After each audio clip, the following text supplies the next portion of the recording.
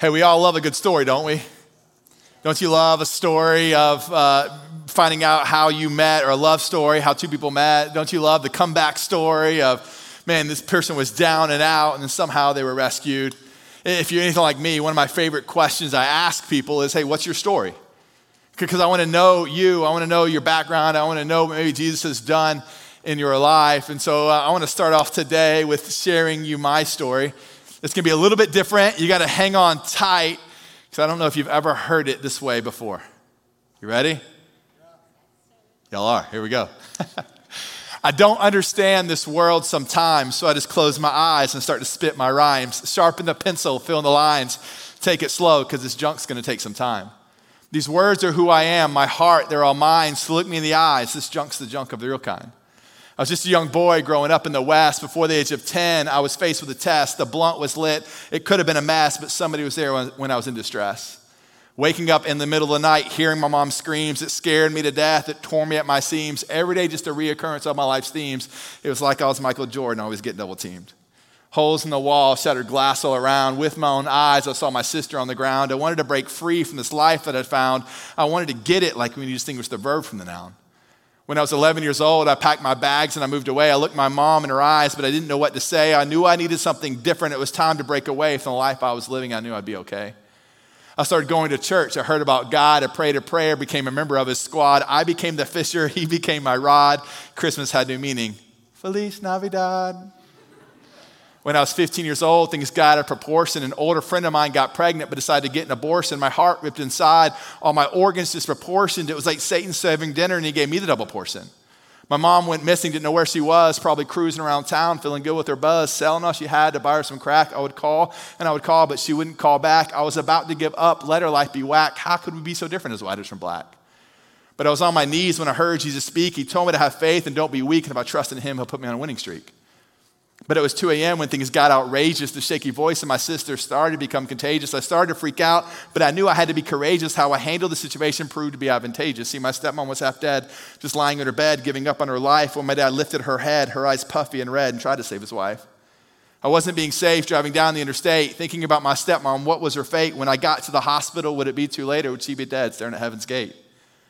32 sleeping pills wasn't enough to kill God's plan. He rescued my stepmom just like he healed a blind man. Satan didn't win, but he tucked his tail and ran, surrendered to God's voice, the voice of demand.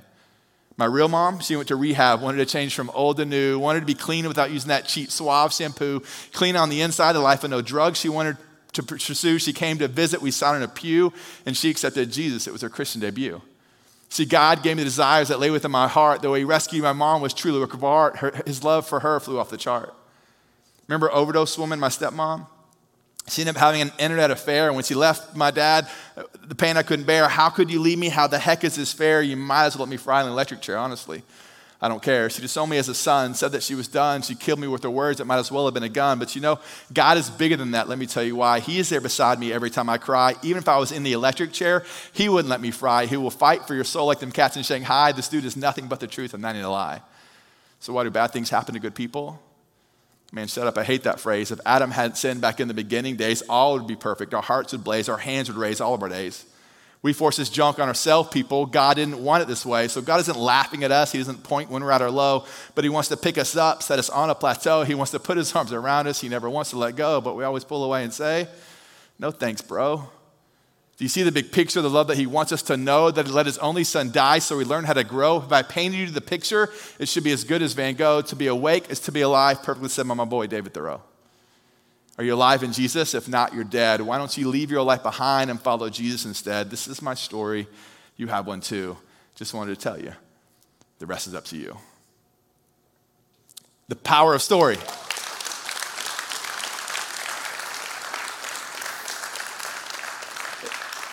It always seems a little weird when people clap out of a story of my life and coming out of just emptiness and darkness, but then celebrating the redemptive grace of Jesus. For me in my life, I don't know if it's different than your life, but I had to make a choice at 13. Is Jesus really my everything? Am I really going to make this choice and trust Jesus in everything in my life? I had to trust Jesus to be my father. I had to trust Jesus to be my mother. I had to trust Jesus that he would take the plans of my sisters and protect them. I had to trust that Jesus would never leave me or forsake me. I had to trust Jesus with everything in my life. And we're in the middle of a series, at the very end of a series called Jesus Over Everything. And for many of us, it's an idea, it's a grasp at straws, it's a title on a screen, Jesus Over Everything, and we can nod our heads and we can feel good about it, but the reality of the situation is if you and I do not believe that Jesus is over everything in our life, then he's over nothing. You and I have to believe, we have to take that faith step of going, man, Jesus, you are over 2020. Hey, Jesus, you are over all of my fear. Hey, Jesus, you are over all of the religion and rules. Jesus, you're over all generation, young and old. Jesus, you are over the election. Jesus, you are over the results. And if we believe these things, our lives will be drastically different. If we really understood, and if we really believe that Jesus is over everything in our life, then the mission that's set in front of us is pretty massive. The belief and the idea that Jesus over everything doesn't just allow us to stay in our seats and clap at a good spoken word or raise our hands in a good worship song. The belief of going, man, if Jesus is really over everything in my life, it causes us to move, to take a step, to jump into the unknown. And today I'm talking about and closing out our series, Jesus Over Our City. Just a quick question, do you believe Jesus is over our city? Does it feel like Jesus is winning in Milton? Does it feel like Jesus is winning in Alpharetta? Does it feel like he's winning in Canton or Roswell or Johns Creek? Hey, if you're watching online, put in city you're from in the chat. Does it feel like he's winning there? Because if you and I look at our world as we drive by and maybe get outside of our Christian bubble, it comes to our realization really quick that, man, people aren't for Jesus. And if people aren't for Jesus, how can Jesus be over them? And so our mission today, our ask today is massive.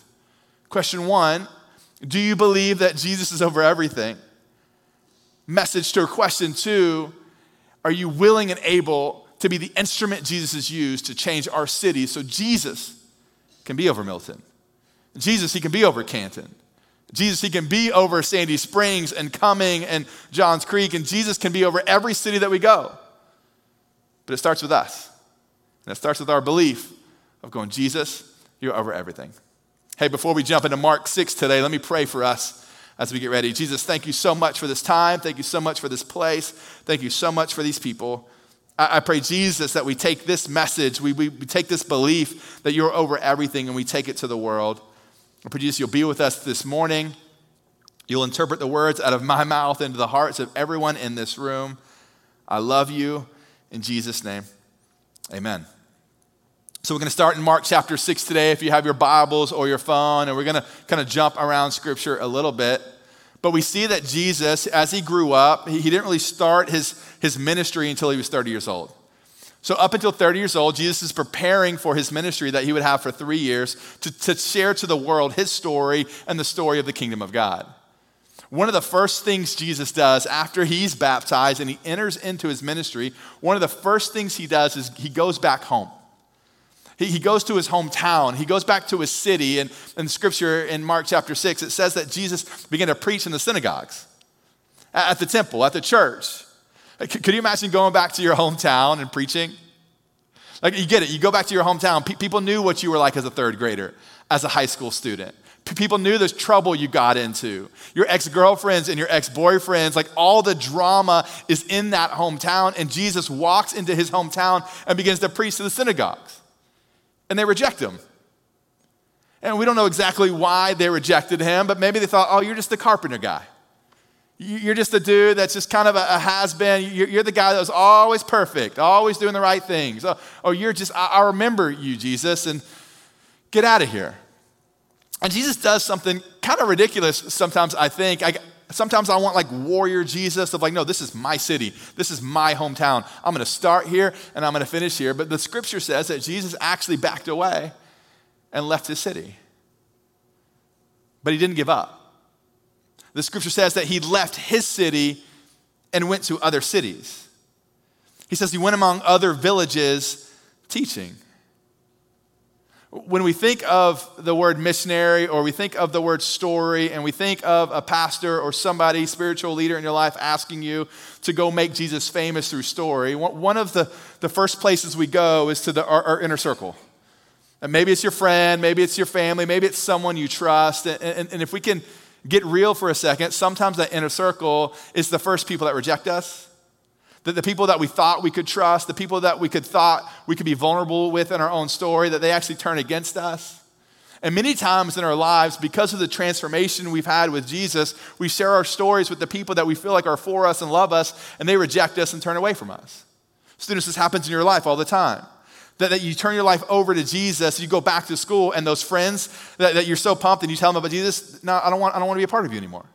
And you're like, man, this is the greatest thing in my life. And they walk away. And sometimes in our minds, we go, man, do we just need to give up on this whole Jesus thing? Not the personal relationship of Jesus, but the sharing of Jesus, because rejection is extremely tough. Jesus felt the rejection. Jesus was in the midst of rejection in his hometown, and he turns and he walks away, but he didn't give up. He left his home, but went to another home. He left his neighborhood, but went to another neighborhood. He left his city, and he went to another city. And then he knew, as he's spreading his own gospel and his own story, that he knew that he needed a team of people to help him along his mission. He knew that you cannot change the city by yourself. Although Jesus is all-powerful, although Jesus is the Messiah of the world, and although Jesus probably could have done the whole mission by himself, he enlisted 12 men to come close to him, and he gathered and he picked, and I want you on my team, and you on my team, and you on my team, and he gathered these 12 men and began to preach the story of Jesus to them. And then we see in Mark chapter 6, remember, Jesus leaves his hometown, he goes to other cities, and he does something remarkable in Mark chapter 6, verse 7 through 12. It says this, Jesus called the 12 disciples, and began to send them out 2 by 2 and gave them authority over the unclean spirits. He charged them to take nothing for their journey except a staff, no bread, no bag, no money in their belts, but to wear sandals and not put on 2 tunics. And he said to them, whenever you enter a house, stay there until you depart from there. And this is really important. And if any place will not receive you, and they will not listen to you, when you leave, shake off the dust that is on your feet as a testimony against them. So they went out and they proclaimed that people should repent. Now, oftentimes, we believe our mission is to save people.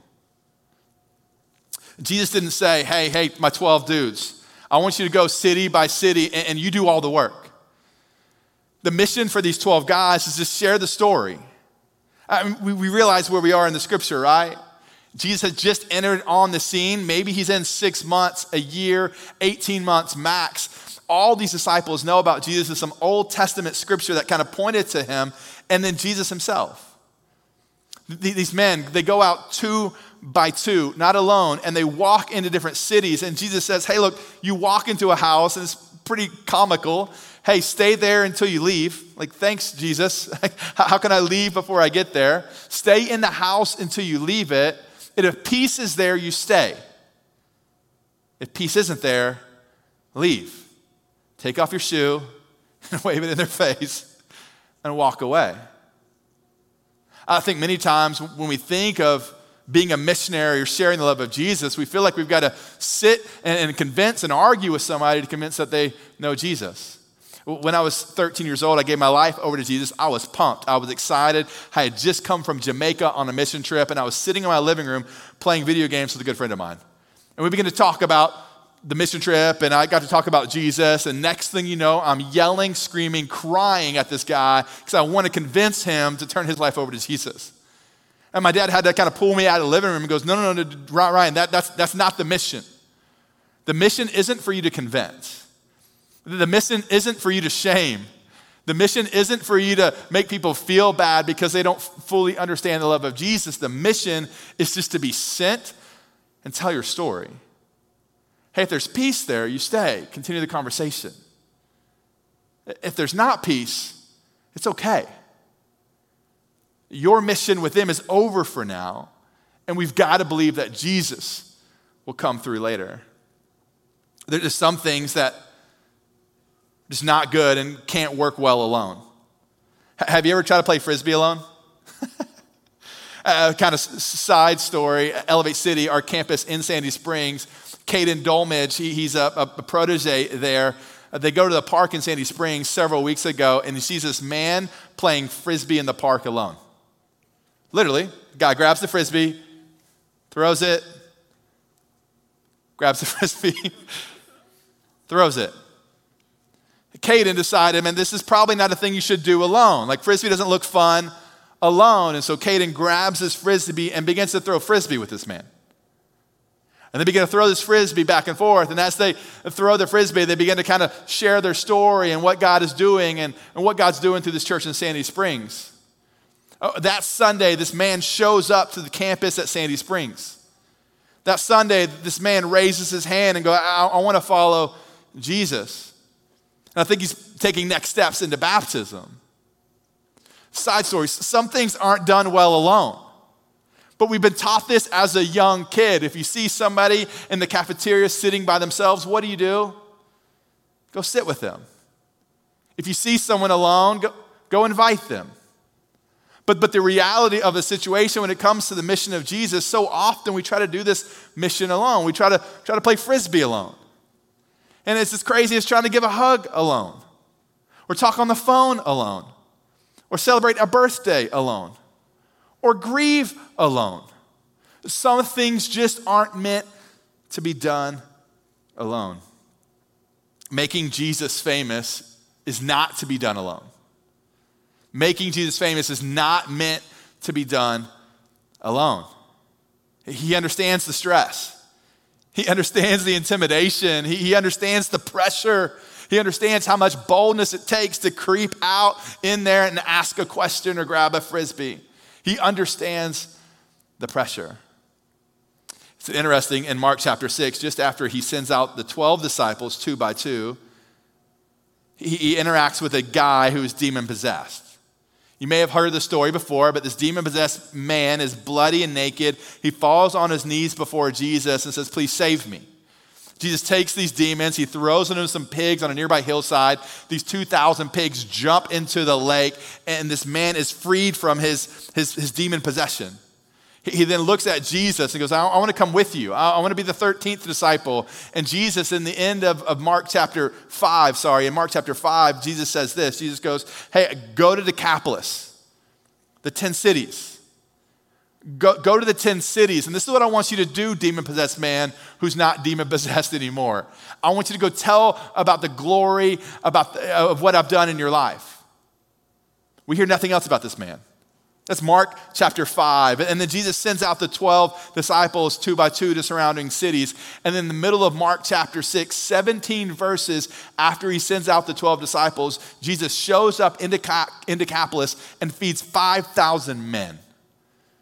Scripture says 5,000 men. If every man brought a woman, every woman brought a child, 15,000 people gather around and get to experience Jesus do one of the most incredible miracles numerically throughout all of Scripture. Coincidence? Just something cool he did? Maybe Decapolis, not just one city, but maybe 10 cities began to get transformed because these men, 2 by 2, were going ahead of Jesus. This demon-possessed man who was restored began to go ahead of Jesus. And then a year later, Jesus sends out the 72. In Luke chapter 10, verse 1, it says, after this, the Lord appointed 72 others and sent them on ahead of him, 2 by 2, into every town and place where he himself was about to go. And he said to them, the harvest is plentiful and the laborers are few. A year later, Jesus sends out the 12. 12 months later, he only has 72. That's crazy. These men get to see Jesus heal a blind guy. People around get to hear the stories of Jesus raising someone from the grave. This Jesus is walking around town and incredible acts of miracles are happening all around him, and it takes 12 months for 72 other people to rise up in the ranks. And Jesus said it. He said, hey, the harvest is plentiful, But the laborers, man, they're few. Jesus works his tail off for 12 more months, and 72 people join the mission. But something incredible in this verse that stuck out to me this week, he sent them out ahead of him, 2 by 2, into every town and place where he, Jesus himself, was about to go. Jesus had these 36 couples. He sent them on 36 different mission trips to 36 different cities. And he goes, hey, you two, I want you to go up Highway 9 just a little bit. And I want you to go door to door and talk about Jesus. I'll be there in a second. Hey, you guys, can you go south to Roswell? And can you just go hang out there? Hey, I'm coming after you. I'll be there in a little bit. Hey, you guys, can y'all go south down Highway 9 and just kind of jump into some neighborhoods or go into some stores and start talking about Jesus? I'll be right there behind you. So often in our lives, we believe that the mission is just for us to carry the story to Jesus and we're left alone. That we not only have to share our story, but we have to close the deal. Did you feel the pressure of this in your early mission trips as a teenager? When you came back from the mission trip and go, 3,274 people committed their lives to Jesus, and everybody gives you a standing applaud, and you're like, oh my goodness, this is amazing. We don't know. We don't really know who closes the deal or who actually gives their life to Jesus. And so often it's put all the pressure on us. And Jesus goes, no, I don't want the pressure on you. No, all I want you to do is find a friend and share your story.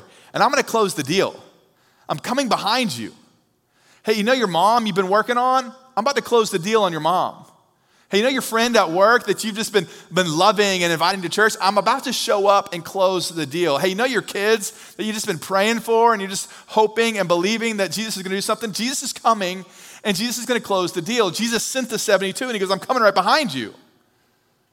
But so often in our lives, we feel like we're all alone. And then we give up. And we take off our own shoes and we take off our own sandals and we just storm away. And we don't shake the dust of our sandals at anybody anymore. We just shake our sandal at Jesus going, this isn't worth it.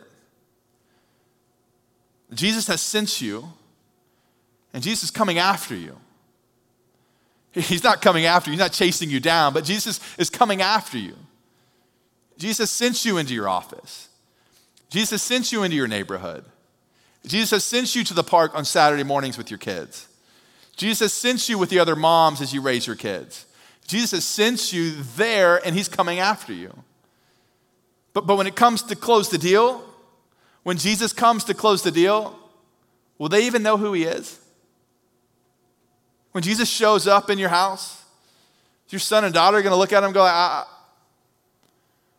mean, my parents went to church. When Jesus shows up at your office, because my boy, he's had to prepare the way for me, and they're going, who? I mean, there's that one dude who prays every now and then at lunch. Jesus is going to go before you. But when he gets there, are people even going to know about him? For the next 3 years, Jesus continues to go from city to city. That was his mission. That was his declaration. And he begins to kind of finalize the story of him as Messiah and King when they beat him and they lay him up on a cross and Jesus dies for you and I. Jesus' blood covers every one of our sins so we could have this opportunity to have grace and relationship with God the Father. They grab Jesus from the cross. They throw him into a tomb. 3 days later, he raises from the grave. And for 40 days, he hangs out with the disciples. Kind of this after party.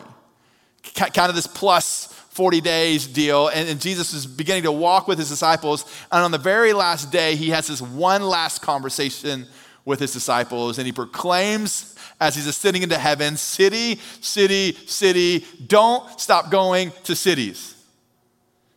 Well, some of his last words, some of the last things, some of the last declarations that he said in Acts 1, verse 6 through 8, it says, so when they come together, they asked him, Lord, will you at this time restore the kingdom of Israel?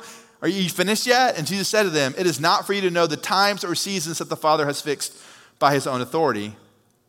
Verse 8, but you will receive power when the Holy Spirit has come upon you, and you will be my witnesses in Jerusalem and in all Judea and Samaria and to the ends of the earth. Jesus so desperately wanted people to be for him. Jesus so desperately wanted cities to be for him. This word witness. Jesus said he wants you to be a witness in Jerusalem, your hometown, your family, the people that grew up around you, the people that know you the most. I want you to be a witness there first. He goes, I want you to be a witness to Judea and Samaria, the next cities. Maybe you moved on from your hometown, but the next cities and the people who look differently than you and believe differently than you. And then he says, to the ends of the earth, people who live on a different continent than you. So often, we believe we've been a witness, but I think what Jesus really wants for us is to be an eyewitness. We've had stories back in high school or even around the office where people talk and you're like, yeah, I remember. You weren't there, but you were a witness because somebody else had told you something. But something that really stands up in court is when you're an eyewitness, when you were there, when you saw it. And Jesus is going, hey, I want you to be an eyewitness. I want you to be a part of this life transformation in other people. I want you so desperately to walk into your work and walk into your home and walk the streets of your neighborhood so bad so you can become an eyewitness of people turning their lives over to me. And if that happens, church, our city begins to get transformed. People begin to stop living for themselves. People begin to stop living for other outward reasons, and they start living out of the humility of Jesus. Are you an eyewitness? Coming up on this holiday season, we have Thanksgiving and Christmas. And as we end the year of 2020, I want to kind of give you some 3 tangible ways to be an eyewitness as we close out 2020. One, in your hometown. There has to be someone, right? A family member, an uncle, an aunt, a son, a daughter, a mother, a father. Maybe you should just write a letter to them this year. Just sharing your story, sharing what Jesus has done in and through you, your marriage. Maybe next time you talk to your aunt or your uncle or your brother or your sister, you just, hey, before we get off the phone, can I just pray over you and your family? Small step, but huge step. Maybe you need to tell your mom or your dad your story for the first time, your hometown, your people. How are you going to share the love of Jesus to them? Judea, Samaria, how are you going to tangibly take the mission of Jesus to people who look differently than you and who believe differently than you? Alpharetta is diverse. And maybe you should start playing in your front yard instead of your backyard. Maybe you should actually start walking around your neighborhood so you can meet your neighbors, and maybe they're going to think differently than you or look differently than you. Maybe you should have a cul-de-sac cookout. Maybe at work this week, you should ask somebody, hey, what's your favorite coffee? And you just grab a coffee for them. To the ends of the earth. How do we take this thing to the ends of the earth? We have Operation Christmas Child that you can still do a box online. We have Compassion Kids that we sponsor. Maybe we go on the Compassion website. I get travel's tough, and how do you go to the ends of the earth? But Jesus is saying, hey, look, my last request, the mission for you is to go to your city, go to your hometown, go to other cities, people who believe differently than you and who look differently than you, and to the ends of the earth. I wonder what the disciples were thinking. They're like, man, this is a big mission. This is a massive mission. And Jesus is going, dream big, man. Dream huge. Don't give up on your people. Don't give up on those people. Don't give up on your city. And becoming a missionary can just be frightful. The idea of sharing the gospel, you're like, those are for like the super holy people. Maybe you've met somebody who's been a missionary to Africa or overseas, and you just like, holy cow, like, man, that's like the epitome of faith. Like, man, if I can just get there. What I've found about missionaries as I've spoken to them is they're extraordinarily ordinary. They're not way different than you or I, but the difference is that they're willing to go. They probably don't have way more scripture memorized than you do. They probably don't have a better story than you do. They don't wear a cape like we all think they do. They just have a story, and they're glued into the mission. In Acts, you see a story of Saul. And Saul is running around. He's killing Christians. He's known for killing Stephen, kind of the first Christian martyr. They stoned him to death. And this historical texts actually say that Saul would go into villages, go into cities. He would open people's doors and he'd ask them, are you a Christian? Are you followers of the way? You believe in this Jesus man? And he began to drag men, women, dads, mothers, kids down, back to murder them. And Saul was a brutal dude. He was opposing Christianity. And what was his method? City to city, door to door, person to person. And Saul's actually on a mission to go find more Christians to murder when Jesus meets him on the road to Damascus. And he blinds him and turns his life upside down, and Saul becomes Paul, and Paul becomes the greatest missionary in the entire world. Isn't it wild to believe that Jesus and God chose Saul? If God chose Saul, can't he choose you? Yes, Saul had influence, but he was a mean dude. He was terrible. He was brutal. And in a matter of minutes, Jesus grabbed hold of this man's life and sent him on mission and saw Paul become the greatest missionary of all time. Every single one of us in this room. God is choosing you. It's like PE in middle school. There's Jesus and the other guy, I guess. And Jesus goes, I want you on my team. You can't pick yet.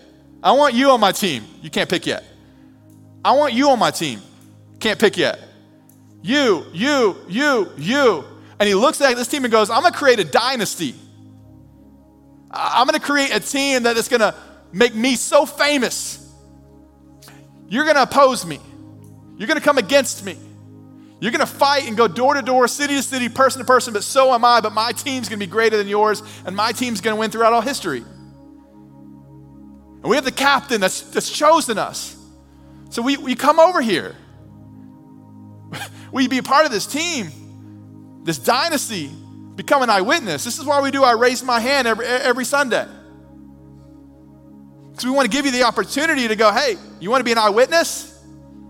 You want to recruit more people to be part of the biggest dynasty in all of mankind? Come hang out with us. And most Sundays, we're going to give you an opportunity to raise your hand, this bold step of committing your life to Jesus, and then we're going to walk alongside of you and not let you be alone. All you need is a friend, a story, and some boldness. I woke up at 5 a.m. on June 11th, 2007. I was nervous. I texted my dad, and I texted my mom, and I texted my sisters and some of my friends. Might be out of commission for a while. Don't know what this thing's going to look like.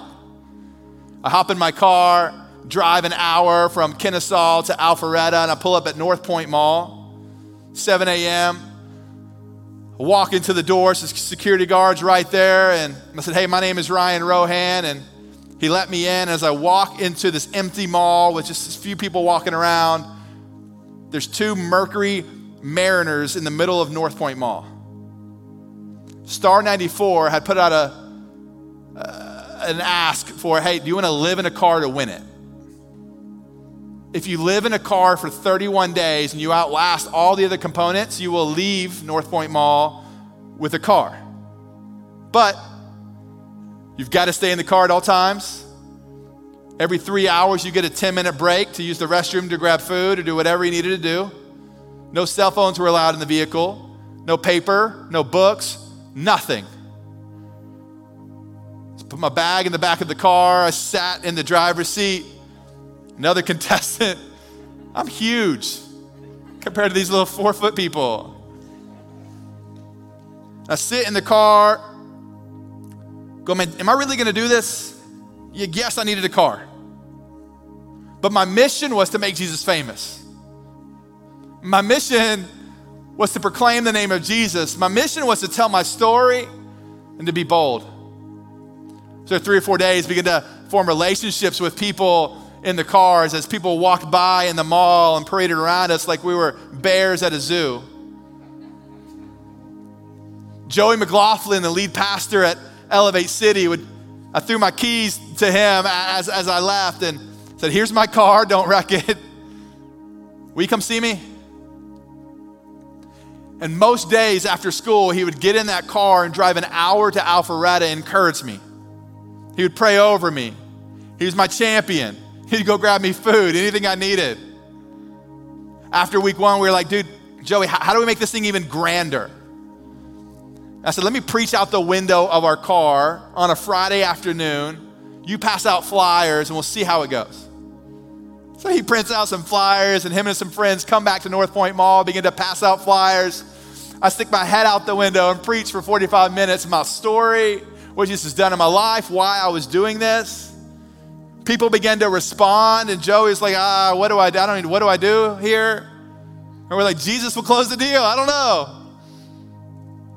After several more days, I felt like, man, this isn't the end goal for me. Is probably not to win a car. I think my mission's done here.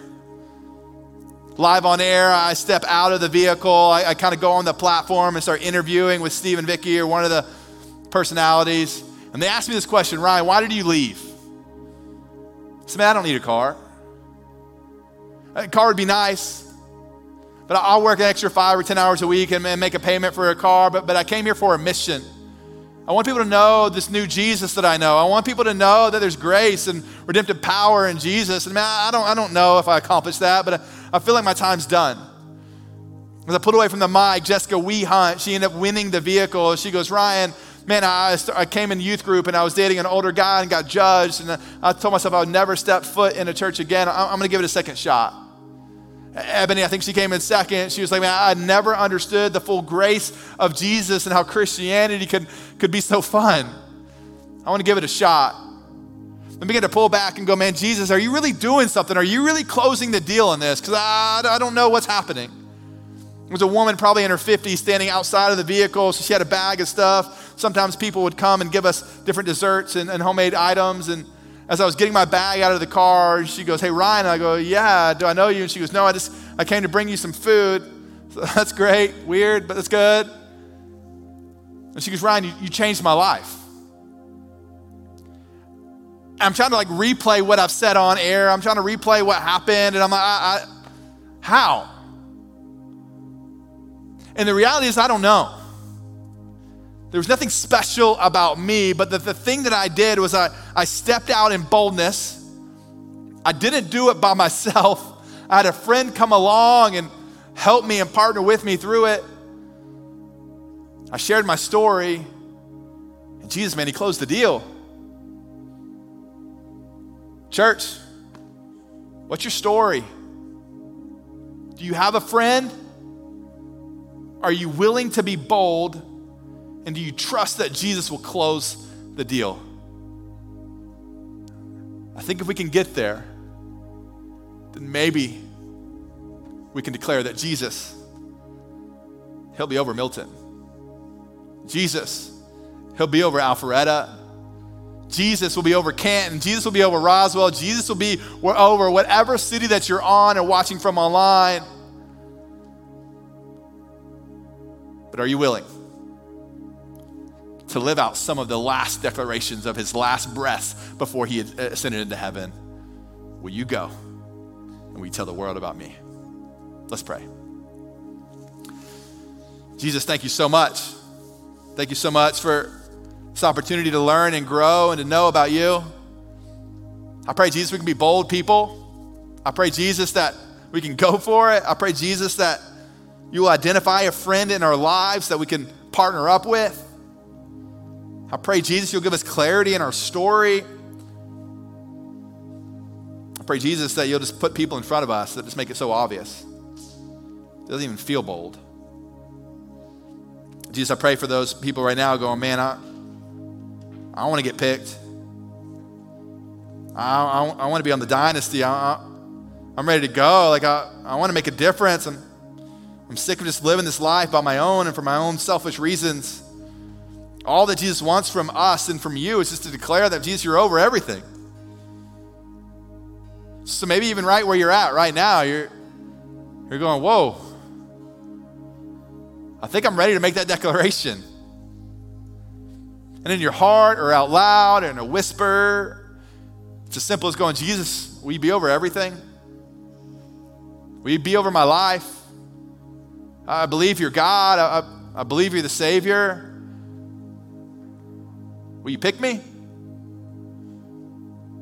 The Bible says that at that moment, once you believe in your heart that you're saved, and as an act of declaration for us and a bold next step that I'm gonna ask, like if that's you today, if that's you online, as a sign of boldness, I'm gonna count to 3 and I just want us to raise our hand and just this tangible next step of, man, I can't do this alone. This isn't just a personal relationship with Jesus.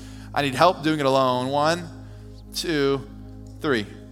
Jesus, you're over everything. And that's the first step. And for every one of us else, I pray, Jesus, you'll just give us this boldness to flip our city around 180 so we can look at our city and go, Jesus, you're over it. People are for you because, Jesus, you are for them. I love you, Jesus. Thank you for all that you've done in our lives. In Jesus' name, amen.